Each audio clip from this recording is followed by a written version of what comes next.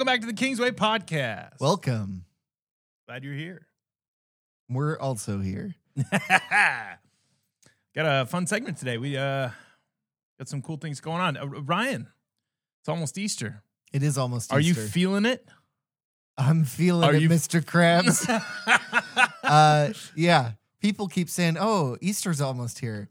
And I'm like, you think? Just wiping the sweat from my forehead. I feel like when other pastors get around other pastors around Easter, it's like this kinship of suffering. Yeah. Even though you're in different denominations, it's like somebody who served in Korea meeting somebody who served in Iraq, and you're like, I get it. I get it. I get it. And it's not. Yeah. It I would say 95% of it genuinely is it's the pressure you put on yourself. Like especially in the place we're at. I just want to do a good job. I want it to go well. It is kind of a special day. Yeah. Part of it for me is like, I love Easter. I love celebrating times of the year that are important in the church and whatever. And also, I'm doing a master's program, and that makes me do a lot of stuff. It does. And you've been doing a lot of stuff. We have the Devos that you've been doing.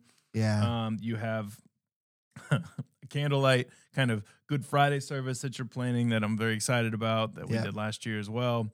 And then also you're just going to redesign the stage. So that's totally... And you're missing my weekly atonement class. Hour and a half of like digging into something very heady. Yep.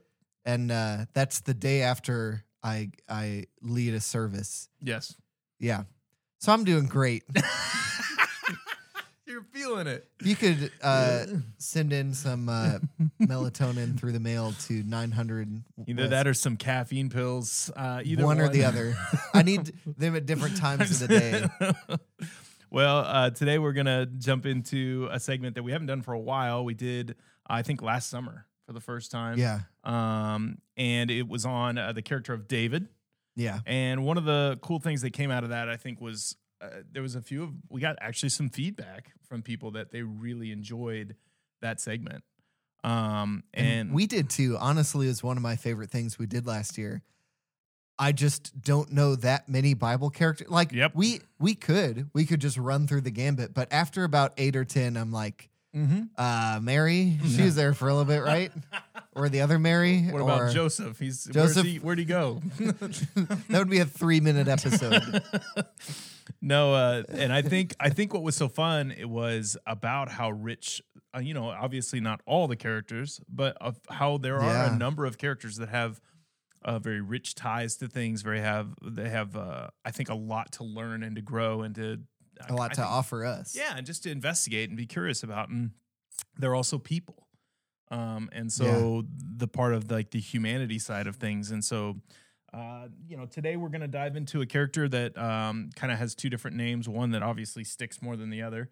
And it's a character that is pretty common. And I jokingly mentioned this before we started the podcast that I once tried to read an N.T. Wright book on this character, and I literally listened to about 10 minutes and then immediately returned the book because I was not smart enough to handle the level of academia. Yeah. So I'm not going to claim that I know everything. Or that I have it all figured out. But I think we have enough to have a healthy discussion and kind of maybe whet your appetite for more too. Because there's always, I think there's things to be learned. And we can always move forward and gain understanding. So we're going to talk about Paul. Also known as Saul. The artist formerly known as Saul. Yes. Yeah. That's the best way to say it. Author of... I think, let's see. The most books in the New Testament, for sure. The most. I'm trying to think of the number, but I can't pull it off. So There's 23 or 33. Oh, this 33. Is bad. There's 33. We have Bible degrees. 33 in the New Testament, 64 in the Old, right? 60. Oh my gosh. There's a lot of books in the Bible. 66 books in the whole Bible. And that's why I think it was like 23 and 30, whatever. We have Google. Anyway, so Paul wrote a lot of the books. He didn't write any of the Gospels. Nope. Specifically, he didn't write the book of Acts. He didn't write Revelation. He didn't write 1st, 2nd, and 3rd John or 1st and 2nd Peter. Probably didn't write Hebrews. Other than that, everything else, yes, I'm pretty sure is stuff he wrote. Or at least it's widely attributed to him. 13 books. 13 books? Mhm. He wrote 13? Mhm. Okay. He wrote 13 books of the however many are in the New Testament. Yes. I think I just named 10. 10 of them. I was going to say Something like that. Well, some of them have 2 pieces or 2 parts. And so there's that. And here's the thing about Paul. Paul is, he, there's a lot to talk about here. I will say this. Paul is a recognized tactician when it comes to literary stuff. He studied as even at Very places educated. like Harvard for even the way he writes his letters. Yeah. He's known for run-on sentences that just last forever. Which was okay back then. Yep, he just keeps going. He's also known to have some opinions that are very divisive at times. Yeah. And I would almost call him a polarizing figure of the New Testament. Sure. Why don't we start at the beginning? Yeah, let's. I mean, I just kind of setting the table, but let's do that. Let's talk about the background that's in Acts, to where we get some of the kind of the roots of his story. So, to my knowledge, the first time we see Paul, so this happens to a bunch of characters in the Bible where they have one name and then God interacts with them and they have a new name. Yep. So this kind of happens with Peter, whose name is originally Simon. Mm-hmm. That's why he's called Simon Peter, but I don't know what Simon means in Greek or Hebrew or anything. But his name is Simon. He's called by Jesus to be one of his disciples.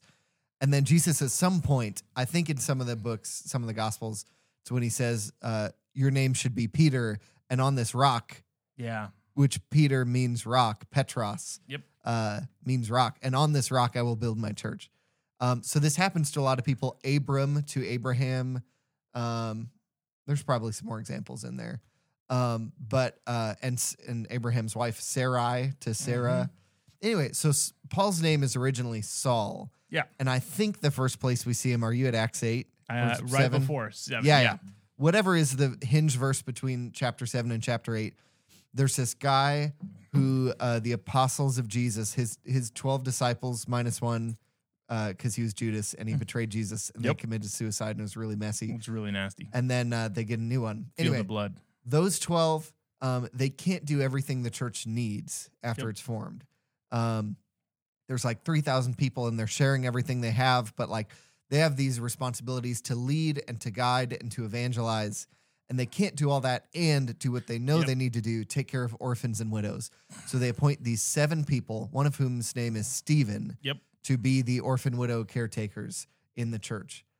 And Stephen goes out and is doing that and then is preaching or gets arrested for something. And that's chapter 6 and 7. And he gives this whole speech in 7. It's an incredible speech. That is like, you got this all wrong. I need to use my dying moments to tell you about Jesus, who you killed because he's still in Jerusalem, whatever. Okay, so they're about to put him to death. And chapter 7 is wrapping up. Verse 60, trying to read past this glare. Then he fell on his knees and cried out, Lord, do not hold this sin against them. When he had said this, he fell asleep, which he died. He died. He got stoned to death. Next verse. And Saul approved of their killing him. That is the first time we hear about Saul. For a Jew who doesn't think, an ancient Jew who doesn't think that Jesus is the Messiah, who thinks that these guys are all nut jobs and just like crazy and fanatical about whatever, and you're trying to maintain holiness and purity, yes, you want to kill that dude. Yeah. Saul thinks he's doing a good job when he's here approving of the killing of this man. But we read about Saul's story after chapter 8. And then we go through some cool stories and we get to chapter 9. Saul comes back in the scene. So he's there right at the hinge between chapter 7 and 8.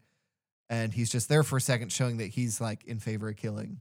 Yeah. And Saul's story is just, it's wild because it starts with like this, basically an approval of martyrdom. Like it ends up turning Stephen into a martyr, the first. Yeah. And then, he's basically, I think, almost commissioned by the Pharisees to the teachers of the law. We don't really know exactly what that means. But it seems like even the Sadducees and Pharisees that agreed on almost nothing all agreed that Jesus was a bad idea. And so they are like sending him out to do this more. Like they're like hearing about other places that the gospel is spreading. And they're like, you need to go put these fires out. And so he's heading to Damascus to basically do this again. and he has this encounter where this light, kind of basically knocks him off his donkey or knocks him on his butt, and Jesus himself speaks to Saul, which is like crazy, and the way that this attaches so much to Moses and the burning bush, and like just this idea of like the mountaintop experience with Elijah and Abram with Mount of Transfiguration. These moments where when Jesus shows up and God and these intentional spaces, there seems to be drastic change in the people that like so much so that when no, never mind. I was about to say Moses changed his name, but he didn't. He didn't. He was always he didn't. Moses. But he had, when he comes off with the 10 Commandments after spending time with God, he glowed. Yeah, like he has like a different. So there's just these encounters, and this seems to be one of those where God physically blinds Saul with this light after Jesus says, why do you persecute me? And it's this like revelation that I'm sure, and I don't know if you've ever thought of this, well, Paul is putting this together for the first time, that these are stories that he's read about. Yeah. These are things that he's aware of, that this is kind of like, oh, snaps, I'm on the wrong side. I'm on the wrong team. Yeah. And so he blinds him. He tells him he needs to go and actually go into this town, and he needs to meet with this guy. What's that guy's name again? I can't remember. It's not Barnabas, is it? It might be. It might be. I'm going to check that out real quick. Oh, gosh. And then one of my favorite names in Ananias? Yes, he meets Ananias. Yeah. And Ananias basically gives him some food, and then Ananias is a little freaked out. Oh, totally freaked out. So this is literally like the religious bounty hunter after you. This is, I can think of a few movie characters who are like this. But one specifically, I don't know if I'll get in trouble for this, but the Da Vinci Code, Paul Bettany's like this albino monk who's also there to like kill you and whatever, and super freaky, and like everybody's terrified of him for a bunch of reasons.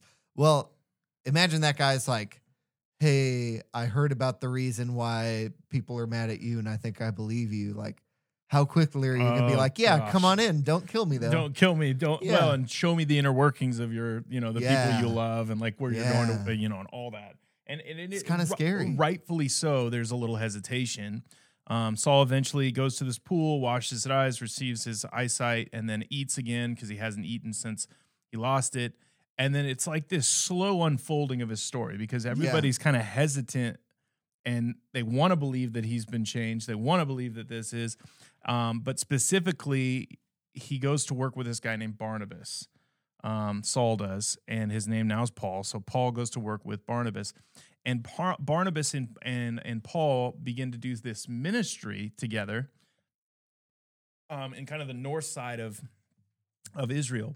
And the reputation gets such that basically they send somebody to come check out that it's the truth. Yeah. They're like, hey, is what you're doing really what you're doing? What reminds me of this, and this may not be a good example because based on world events, I don't know if it stuck, but it reminds me of about 2 or 3 years ago when everybody was like, is Kanye West a Christian now? He's running around with the Sunday service choir and let out an album called Jesus is Lord and whatever. And about that situation, I think there's like some mental health stuff going on and other stuff. But there's this moment where everybody was like, this guy used to seem almost antagonistic, or like he celebrated the opposite of what we're about. Yep. And now is he in? Is he part of this? 100%. Same thing with Justin Bieber, even though he started out as a Christian, and then, like his life got really crazy, and then like he's turning around now, and you're watching like reels and YouTube videos of him like being a sincere Christian and talking to his pastor, but then he'll like go out and sing about whatever, and you're like, is he in? Yep, 100%. Yeah. And there's a little less like flip-flop in Paul's life than maybe some of those. Obviously, Paul is actually following Jesus, has had a full conversion, but I think the hesitation of the culture inside the church and the hesitation of the leadership is feeling that tension. Because it's not like they're seeing his tweets and they're seeing his, TikToks. And it's not matching up. Yeah, it's not like that at all. Yeah. It's more of they were hearing the story of Stephen, and they're hearing the story of what his reputation was, for putting in prison and like, basically taking out the church, has still just kind of hung on. So Paul goes from that to taken to Jerusalem, and they confirm, guess what? He actually is converted. I think he reveals his kind of testimony. I don't know if Ananias goes, but Barnabas at least has enough of a handle on it. And so from then, Paul starts doing just crazy evangelism work. I mean, just crazy stuff. A lot of people call him the first missionary of the church, which is funny because like the first overseas traveling kind of missionary of the church, because Jesus at the end of Matthew, he has died, he is resurrected, he is about to ascend into heaven. And I think the beginning of Acts 2 has a version of this. But Jesus at the end of Matthew is there with his disciples, the 12 people he's been, 11, sorry, Judas, the 11 people he's been training for this thing. And he gives them the Great Commission right at the end of the book, chapter 28 of Matthew. And he says, go into all the world and tell them about me and teach them to obey my commandments and baptize them in the name of the Father and the Son and the Holy Spirit. And I will be with you always to the end of the age. And so what do? They hide away and just kind of stick to themselves for about 30, 40 something days till Pentecost. And then they receive the Holy Spirit. They preach. They gain 3,000 converts. And then they're like, okay, how do we run this organization? They don't all get up and go to all nations, languages. They kind of sit there and they're doing good work. They're not being lazy. They're not being bad. They're trying to like be with these people who have seen Jesus and want to like follow him. They're doing honestly good things, but they're not following Jesus' commandment to preach in Jerusalem, Judea, Samaria, and the ends of the earth. They're just doing Jerusalem. Yep. And so then they get this like religious bounty hunter guy on their side, and he's the first one to go out. Yep. There are different moments called diasporas where from crushing events from the outside, the Christians gathered in Jerusalem are kind of like oppressed and pressed down. And just like something flexible that's pressed down, it kind of splooshes out the sides and whatever. So there are these moments, AD 70 is one of them, where the temple's destroyed and they all scatter. They all flee and scram. And then they go to the ends of the earth. There are moments before that where Christians do that. But Paul is the first one to be like, okay, I'm out of here. Well, and I'm he ready. does it several times. I mean, that's the crazy thing. I think he does 3 separate journeys. And, the first one, he heads out to the island that's in the Mediterranean. I think it's Crete. What is the island? Something like that. And finds Timothy. And, he takes with him John Mark. And Barnabas. Who's the author of the Gospel of Mark. Yep. And John Mark freaks out and has to leave because they're on ships. And we find out from some of his later letters that he's shipwrecked. He's been, all this stuff and everywhere he's going. And then he starts running into these cities on kind of I would say it's almost like the south side of Europe. Where it's, it's these Asia Minor, Turkey. And so the letters that he has are to these cities. And so maybe you've always wondered, like, where did these books come from? Or you're reading these parts in the New Testament. And I always heard that they were books. And only as an afterthought, they talked about them as letters. But in my head, I was like, books. This is Paul talking to every Christian everywhere. He's just like, hey, I had a few minutes and I'm going to write down things that are gospel and that are the Bible now. And that's not how it happened. No. He was an evangelist and a disciple maker and writing these letters to churches he had planted to correct what direction they were headed in, to guide them, to maybe encourage them in directions they were headed in, and just to kind of keep up with these churches he had planted as he would pick up and move to the next one. And it definitely was like, a modern day evangelist. I mean, he's just going town to town. He uses the shipping lanes. He uses the Roman road, which is one of the largest infrastructures that the Romans actually did, was these almost like wagon cart, like very well maintained roads for trade.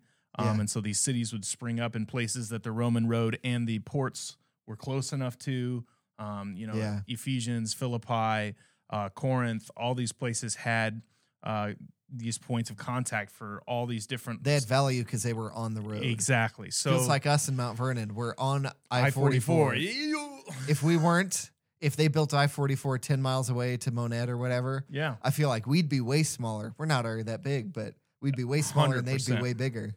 100%. And so, Paul's strategically going there, but the whole time, even on each one of these journeys, you can tell that he knows he needs to go to Rome. Like he needs to get to Rome.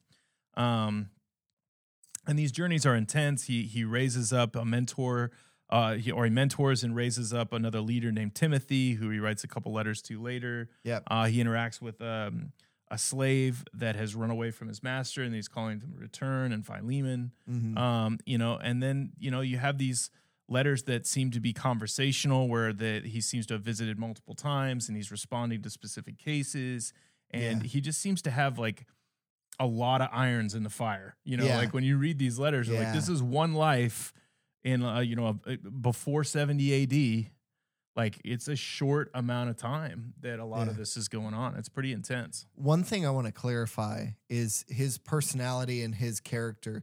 So we had said from the Christian perspective, he had seemed unrighteous from a Christian perspective. He's out there trying to kill Christians. He's antagonistic. But he talks in Philippians 3. He gives his faith pedigree because Christianity sprung out of Judaism. Yep. Judaism is God's chosen people waiting for the Messiah, and Jews today think that Messiah has not shown up. Yeah. But Christians today think that he did, and so this was this split here. And in Philippians 3, he gives his faith pedigree. So things that apply to Judaism would be like still be bonus points for Christianity in general. But he's trying to say, like, don't put your confidence in your pedigree. Yep. So he gives his anyway to say, I'd be better than you, and I don't put confidence in mine. Yep. So in Philippians 3, he says, if someone else thinks they have reasons to put confidence in the flesh, I have more. Circumcised on the 8th day, of the people of Israel, of the tribe of Benjamin, a Hebrew of Hebrews, in regard to the law, a Pharisee. I don't know if we've talked about Pharisees a ton on here. But they are literally the religion police. Yep. The same way you would jokingly say, like, I'm the Navy SEAL of religious people. Yeah. And their whole job is to go out here and police you. Yep. It's like however you feel when you're at your grandma's house and you accidentally curse and you're like, I hope she doesn't get on to me about that. Yep. Like that times 10, and it's their job, and they don't have to be related. Well, and they also follow things like Jesse just preached a sermon on Sunday just talking about this, but like if the speed limit was 70, they didn't go over 65. Like they just had that many rules in the way they had followed. God's rules, which are like arguably about 613. And then for each of those and more, they had rules outside of those rules. So you wouldn't get close to breaking the inner rule because you didn't break the outer rule. Yep. And they would treat those like they were the same. So Pharisee, super legalistic, super righteous according to the law. So, in regard to the law, Pharisee, as for zeal, as for my passion for serving God, a persecutor of the church. His stoning of Stephen was part of his pedigree. I'm so zealous about what God wants out of this world, or what I think he wants, that I'm willing to go out here and kill Christians. As for righteousness based on the law, faultless. So he wasn't a pushover. He wasn't a deadbeat before. No. He was trying his hardest. And what he realizes when he meets Jesus in Acts 9 is that he was just misguided, that God's own son appears to him and says, why are you persecuting me? And he realized that he was super off base. Even at the beginning of Acts 9, when it's talking like kind of hinging over from Acts 7 to 8, when he was there with the stoning of Stephen, the beginning of it says, meanwhile, Saul was still breathing out murderous threats against the Lord's disciples. He went to the high priest and asked for letters to the synagogues in Damascus, so that if he found any there who belonged to the way, to Christianity, whether men or women, he might, dramatic page turn, take them as prisoners to Jerusalem.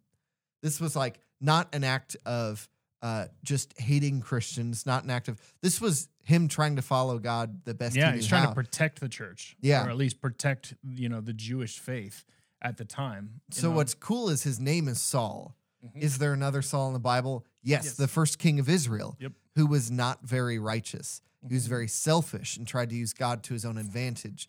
But the guy after him, David, was, other than some select choice few times and really badly when he did, listened to God and relied on God and trusted in God and is said to be a man after God's own heart. So Saul has this name after the legacy of a guy who was not after God's own heart. And he is trying to correct that. He wants to be a man after God's own heart. As for zeal and passion, me pursuing God's own heart, I even persecuted the church. And his story is so incredibly powerful because he will speak directly to groups of Christians from these cities, and eventually he will even preach and talk to and write his largest letter, Romans, to the Roman church. This church that actually was, when he got there thinking he was going to plant it, someone had beat him there, and the church already existed to a degree. And so he's writing this letter to, kind of encourage, but also correct and talk about the transforming power, talk about this new life. I mean, you don't have time to go in all those letters, but you see the heart change that you're talking about, I think, in one of his most powerful statements or verses pulled out of 2 Corinthians chapter 12, when he talks about this thorn in the flesh. Yeah. And you hear the heart of Paul. Paul is not just about commanding obedience and righteousness, though he does say it is worth more than gold, and it is worth pursuing, and having Christ at the center of your life and fixing your eyes on him is important. He also says things like this, talking about his own weakness. I was given a thorn in the flesh, a messenger of Satan to torment me. 3 times I begged the Lord to take it away, but he said to me, my grace is sufficient for you, for my power is made perfect in weakness. Therefore, I will boast all the more gladly of my weakness, so that Christ's power may rest on me. That is why, for Christ's sake, I delight in weakness, in insults, in hardships, in persecution, and in difficulties. For when I am weak, then I am strong. Yeah. The heart of that, of the humility of that, of trying to recognize that everything he's doing, he sees his own limitations, and he is constantly just trying to trust in God's power to show up again. And that to me as a pastor, I love that, where it's like, no, I have things in my life that I can't all get right. I can't get perfectly right. And so I'm trying to navigate that, starting to hand that back over to God and recognize that the broken parts of me are the things that God can still work through, which is good. Yeah. I think you see Paul's heart, whatever you want to say about his beginning of his life up to meeting Jesus on that Damascus Road. And if you've ever heard that phrase before, I had a Damascus Road experience. They're talking about Paul. They're referencing Paul in talking about themselves. But you see him at a like a midlife crisis level crossroads, where he is absolutely broken by it. And I think the height from which he fell helped him to be as obedient as he was and as faithful as he was, along with the Holy Spirit and some other things. And it helped him to truly be all in and not try to carry his Judaism with him. He had it. He could use it. He even says at one point, I want to be all things to all people so that I might win some. Yeah. So it's something he's ready and willing to use, his experience as a Jewish man of faith, super zealous, super faithful, super obedient. But like, he doesn't try to carry it like I talked about in Philippians 3 with him to say, look at how good of a Christian I am. No. I mean, it's powerful. Philippians is definitely my favorite letter by him. Yeah. It's the one that we're even studying in our small group right now, which I really enjoy. All of his letters have incredible moments and I think are incredibly powerful when you study them.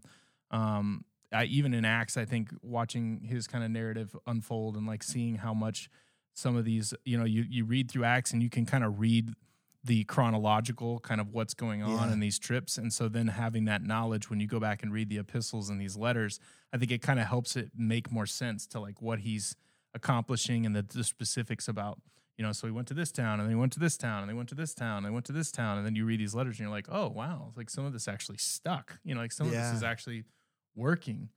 Paul has a really unique place in kind of the, I would say the American church too, and maybe the world. I'm not as familiar with that, but he has like the same amount of influence as some of the apostles, but he was not a disciple of Christ before, Christ died. So like it's kind of a unique place that he has a lot of letters, a lot of influence in the Western church specifically, but it doesn't have that like apostleship, that like one of the 12 crowning, which is kind of a unique thing, I think, to talk about. I mean, it's kind of that's one of the craziest parts of the book of Acts, that he is the least qualified, him and the 12 disciples. He's the least qualified out of them in terms of like leadership handed down by Jesus.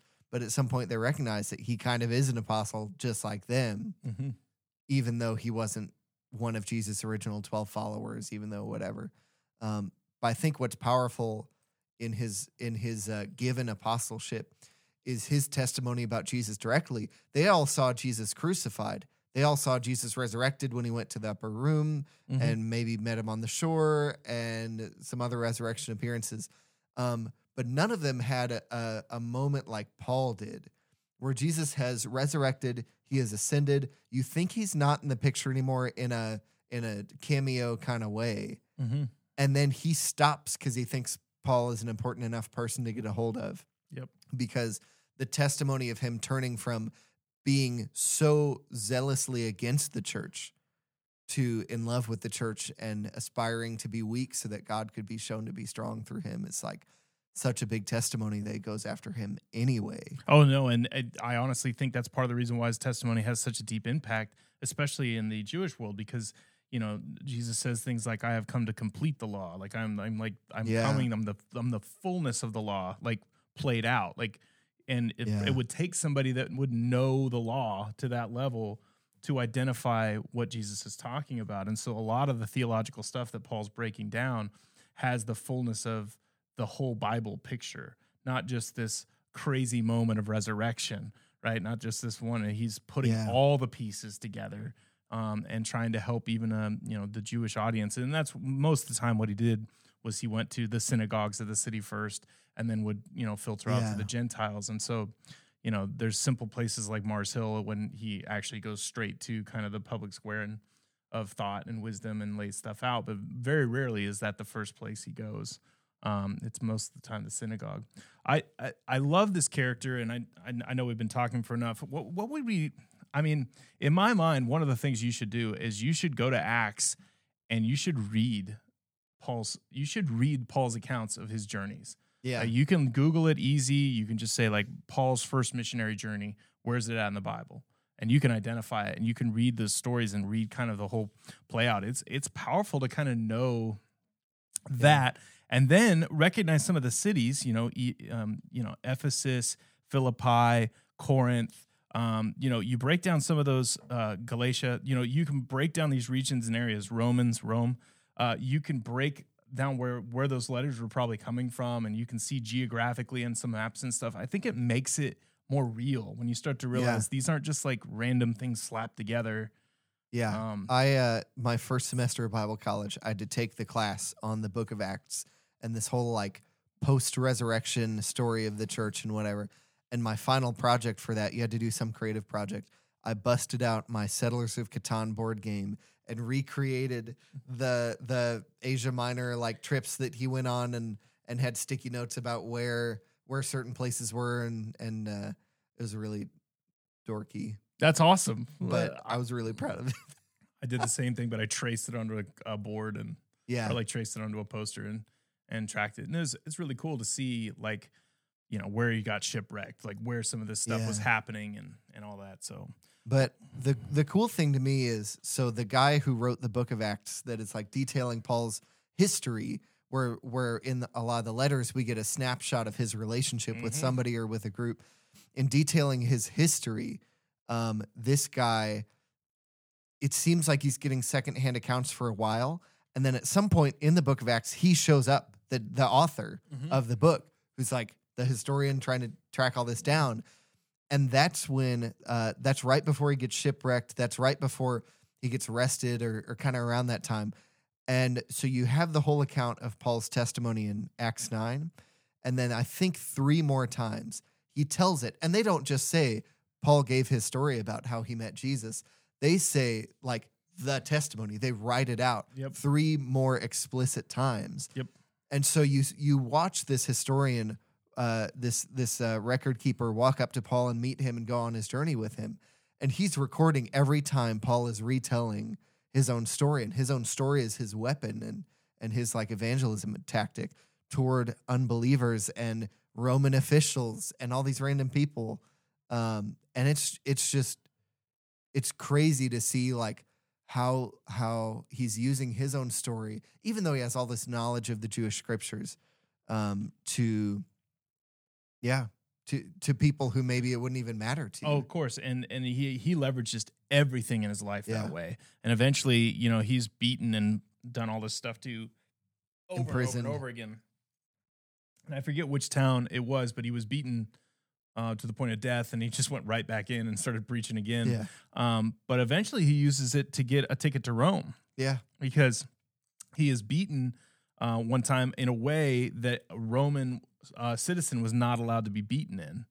And he was treated in a way that a Roman citizen was not allowed. And so rather than just kind of like settle it, he actually says he wants to go and plead his case to, the emperor. And so he actually is on his way to Rome and is in Rome for a large portion of some of these letters too, on house arrest, and he's kind of waiting his time. Yeah. And we know eventually, spoilers, but that time with the emperor doesn't go very well, and he ends up being killed himself. Yeah. And so the whole time you kind of know that Paul ends up dying for the thing that he is so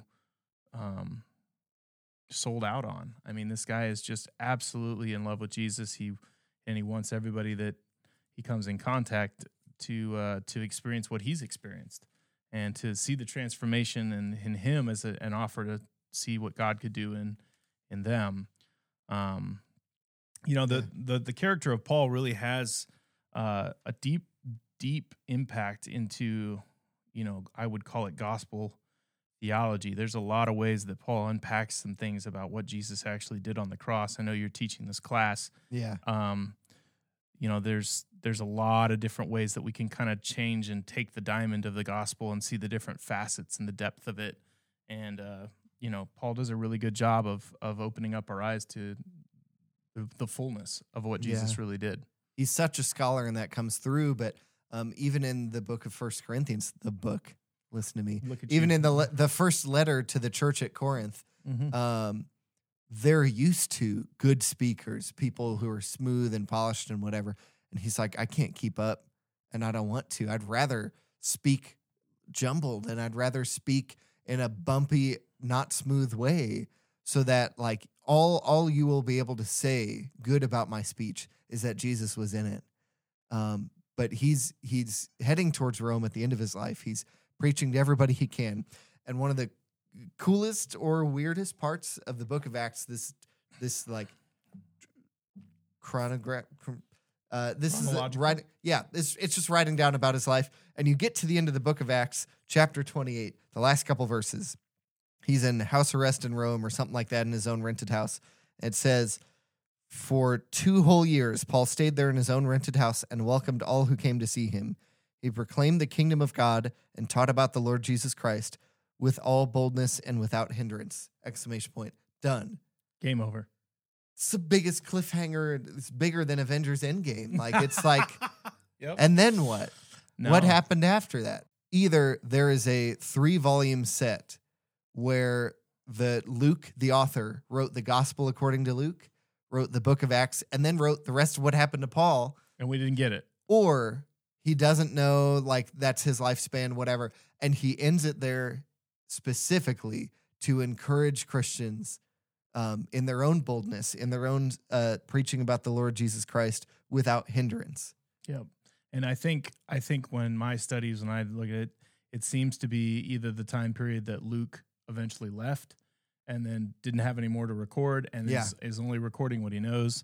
And I think, as a whole, the character of Paul is just an incredible one that I hope we just basically touched enough of different aspects and enough of different things to maybe get you curious about looking into him more, because I think we cannot do it justice in a 30-minute podcast on this character. Like, Paul deserves more time than this. And so I want you to read through the books of Acts, or check out some of his letters. Like, read one of the small ones. Like, there's some tiny ones. Philippians is a great place to start. It's 4 chapters. In my Bible, not this one, it's like, I don't know, 3 pages. And it's 4 pages. It's easy. There's some resources on, the Bible Project. You can watch the breakdowns of the books. You can get some understanding as you kind of read. But I highly encourage you to check out some of Paul's stuff, because he has deep impact. Well, I know we are always looking for comments and other things that you would like to see us talk about. Maybe there's another biblical character or someone that we should be discussing. Put that in the comments. Or maybe there's another podcast topic or thing you're looking for us to discuss soon that maybe we haven't done in a while. we have hoping to get some new people on here. We have hopefully some things lined up here in the next couple months. I know we're breathing down the neck of Easter. So once Easter's over, and I think it kind of opens some things up. Yeah. Always feel like if our content is worth a subscribe, go for it, or leave us a review. But until next time, have a great and glorious day in the Lord. We'll see you guys later. See ya.